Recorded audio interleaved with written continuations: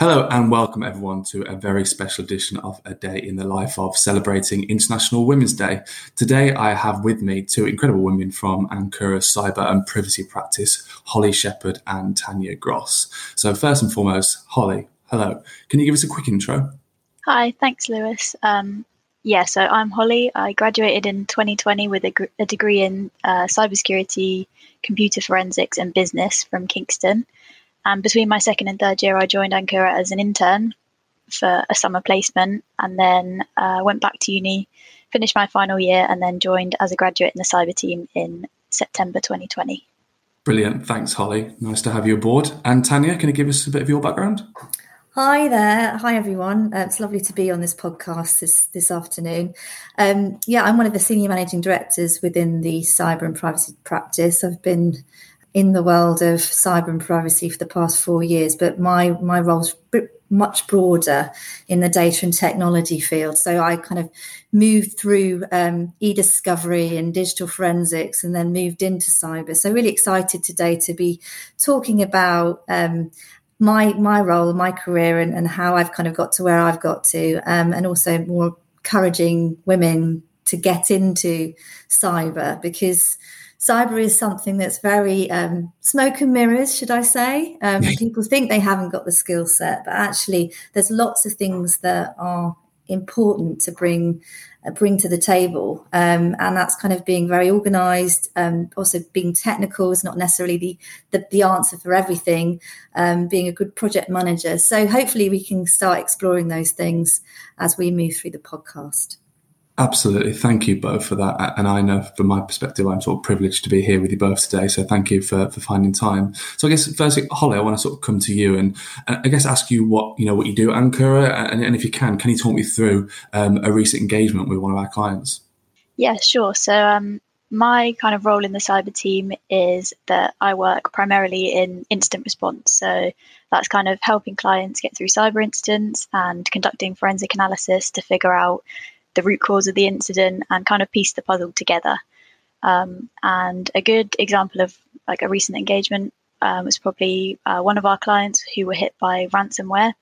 Their business was knocked offline and they were losing lots of money every day, and they required our assistance on site. So we made our way to them, and when we got there, we had lots of discussions about what we could do to help and where we could start. And in this particular case, the ransomware variant that they were hit with was relatively new, so there was not really a lot known about it, and that made our initial research even more interesting, but also slightly more challenging too. And we carried out root cause analysis to try and figure out what happened and how the incident occurred, and we actually managed to figure that out. And it was the result of a user receiving a phishing email, and they opened the phishing email. It had a document attached, which was an Excel document. So the user opened it, enabled the macros, which ultimately led to the deployment of malware on that device. And then from there, the malware spread and deployed ransomware across their environment. So across the whole incident, we helped them with various things. We carried out threat intelligence research to figure out if the threat acted, leaking data or anything like that. Then, obviously the root cause analysis to find patient zero, which we did. And then we also assisted them with remediation and endpoint monitoring with their rebuilt systems. So just to make sure that there was nothing dodgy going on or nothing suspicious with the new systems that they'd rebuilt since the incident. It took them quite a while to get back online, but it was a very interesting case for us. So it sounds like you've worked sort of over a number of different areas there in terms of that engagement. So what are some of the key things you've learned since you sort of started at Ankura? So much. I've learned, more than I could have imagined. But endpoint monitoring with a endpoint detection and response tool, I've learned how to use that and kind of deal with alerts and things from that. Obviously, the root cause analysis, learn how to analyze different forensic artifacts, and how to kind of put things together in a timeline to figure out, what led to something else happening. Yeah, that's great, Holly. Thank you for that. And I guess sort of come over to you now, Tanya, and I know obviously you work across sort of multiple engagements in your role at Ankura, but I was wondering if there was a sort of a hot topic or a growing area which you wanted to particularly talk about today. Yeah, no, thank you, Lewis. I mean, I've been incredibly lucky to get a chance to support a range of matters at Ankura. I mean, I've been here a long time. I've got a range of experience in terms of investigations and data. It's good to be sharing some things more broadly with you. So in recent years, I've had the opportunity to support cyber investigations, and some of the key trends I've seen is the management of data is a real problem. In a cyber breach scenario, more and more data is getting stolen and posted on the dark web by bad actors.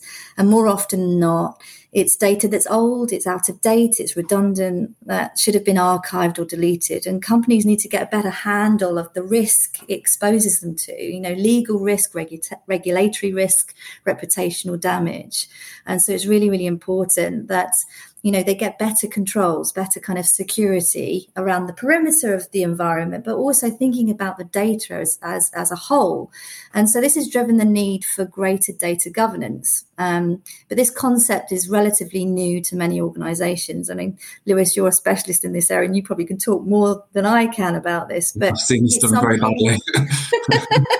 Something that actually companies are going to have to get better equipped to understand. And many organizations don't even have a chief information security officer. So like a CISO, for instance, or a chief data officer or a privacy officer, looking at small to medium enterprises. So, someone needs to own the concept of data being an asset for organizations. So effectively, getting a better handle, seeing data as actually the most important asset, like other assets within your company, will drive the change. But it's certainly an area that we're starting to do more work in, using our people to support the technology that can help understand what data exists and help with the compliance process around removing that redundant, obsolete, trivial data, and actually making sure that the organization has the data that it needs, so they don't have that level of exposure and risk. And I think just to add to that, we see consistently that an information security manager or a CISO will be able to go to a board and ask for, large budgets to put up, endpoint monitoring and lots of security. However, there is not the same commitment of resources to cleaning up that redundant, obsolete, trivial data, which that is where the resources should be being put to sort of de-risk them as an organisation. But no, absolutely. And I was going to say, actually, because it was kind of more of a conversation, but one of the things that Holly was talking about when she went on site, which is amazing because we deploy people on site to help people with their cyber incidents, was the fact that in those scenarios, the company's in a fraught situation. Effectively, it's like the fire is the house caught fire, and all they need is help. So, Holly, you going on site to support the company with that cyber incident gave them the comfort to understand that actually the experts are in. They're going to help us alleviate this challenge that we have and get us to a stage where we've got our environment in a better place than it was. So it was a really good opportunity. And it's brilliant that we got you on site as well, given the fact you're one of the associates in the team and you got the exposure. So we're all about making sure our team get that experience. And it's wonderful. Absolutely. And I guess sort of coming on from that, Tanya, I was wondering if you could talk me through some of the changes you've seen throughout your career and potentially some advice for other women, like Holly and others who may be wanting to get into tech or just starting out in sort of tech and cyberspace. Yeah, sure. I mean, it's a really difficult question. I want to talk about changes in my career. I mean, things have moved on such a great deal over the years. I mean, I've been doing... I've been in the field of kind of consulting professional services for the past 20 years. I started quite young. And actually, I was in IT. So I got the opportunity to really learn about operating systems and hardware, and used to kind of go to people's desks and fix their computers when they had an issue. Really at the coal face. At the coal face. I mean, I would describe it as not, people wouldn't do this now, but I was getting under desks and pulling out cables and plugging in Ethernet cables to reseat, problems with people's networking. I mean, and my career dates back to when, Novell was a client to use for secure authentication on Windows. So it's moved on an incredible amount. And And, ultimately, things have moved on, and you get exposure to other things. So I moved into the world of forensic technology when I was 25, and the idea of supporting computer forensic investigations was really exciting. I think a colleague of mine from IT had moved into the team and just said how amazing it was at supporting investigations and uncovering artifacts. And one of the first projects I worked on was restoring backup tapes for a fraud investigation where thousands or hundreds of thousands of pounds had been effectively stolen within the organisation by an individual. And oddly enough, that piece of work was back in 2006. So you're looking at 16 years ago. And I'm still going to be called as potentially a witness because the individual was extradited. It's going to be extradited back to the UK. So my witness statement that I wrote, effectively, I need to attest that in court. So these things don't go away, but that was really, really good fun. And it opened my eyes to what it actually meant by helping an investigation, what you can do through the processing and preparation of data for evidence. So I was lucky enough to get exposure to a broad range of doing the computer forensics, but also supporting the discovery element, which was really great.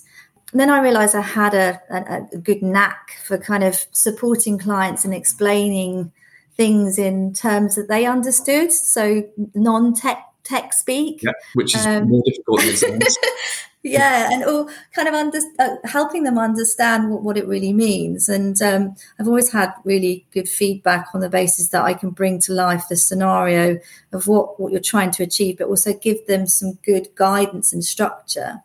And so I suppose ultimately what I've done is I've had to reinvent myself every couple of years. You don't appreciate that you could go quite stale. And it's about having the aptitude to, if you're working in a fast-paced environment, data, technology, the industry, it's constantly changing. So you need to be ahead of that. So it's important to kind of start thinking about, what you can do to get yourself better equipped with understanding about information. And as you get continuous learning as well, you are never at the point where you've learned everything, and new things will come on online, I guess, sort of every year. So the ability to continue to upskill is paramount. Yeah, absolutely. And as you get to, I can explain it, the dizzier heights in leadership, you need to be prepared to step to one side and let other people have their time to shine. That's quite a difficult thing to do, but it's important that you bring other people along with you. So there's a place for everyone to kind of fit in, and acceptance overall is a very big gift around that. That's what being a good leader is, isn't it? Being able to bring through other individuals. So it's not just, you as an individual, it's a practice of being able to build out that practice.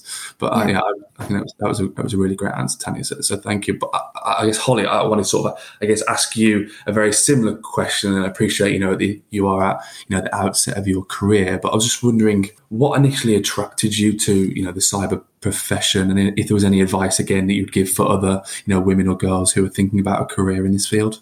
Yeah, sure. So I guess I kind of fell into it. I always had a bit of an interest in IT at school, and I was a bit lost before I went to university, so I decided to do a foundation year in computing, technology and maths to try and figure out what I wanted to do, and also to get the grades to actually do an undergrad degree.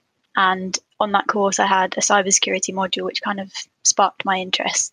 And then after I finished that year, I decided that I wanted to take on a challenge, which for me was moving university to study cybersecurity. I didn't really have any technical knowledge, so I knew it was going to be a challenge. I knew it was going to be difficult and quite far out of my comfort zone at the time. I struggled, but it was worth it in the end, and I enjoyed all of it.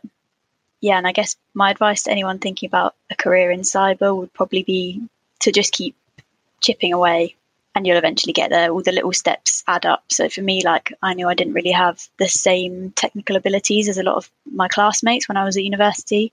So I did lots of other little things to kind of boost me in a way. So like I taught children how to code, like code camps during the Easter holidays and things like that, just to kind of build up like my skills and like things that I could use to showcase that. So yeah, I would say just keep stacking up the small things, anything that you can use to showcase your skills.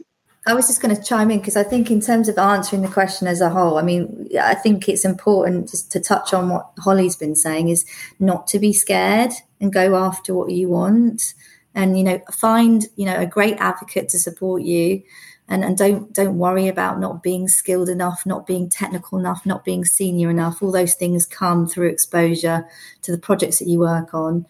The most important thing for me is having the right level of enthusiasm to learn and be molded, and the right type of, you know, people that can give you the opportunity. And I think also trust is very important. You need to trust yourself because you play the biggest part. No one's going to look out for you apart from you. And if you don't believe in yourself, you'll have a really tough battle ahead. So I think it's important.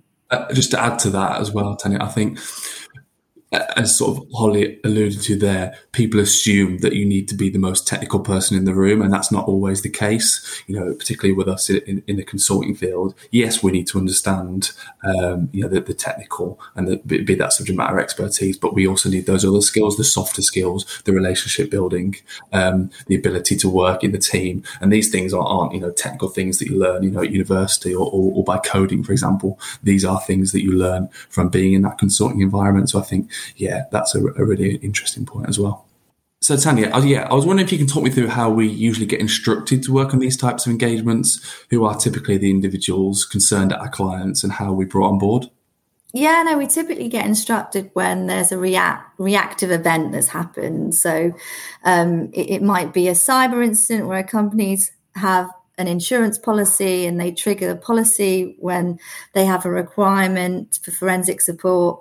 Or it could be, that there's a dispute that's happened and we're instructed to support that dispute and gather the data and process that data and host it on a hosted platform. The great thing is, from a cyber perspective, we sit on a number of insurance panels and have the opportunity to support a broad range of incidents, some from business email compromise to insider threats, theft of personal information due to a data breach. So there's lots of ways that we can kind of get instructed. We typically have really good relationships, or over the time we've developed very strong relationships with law firms and also brokers. So they kind of come to us as experts to support kind of reactive event-driven scenarios from a cyber perspective.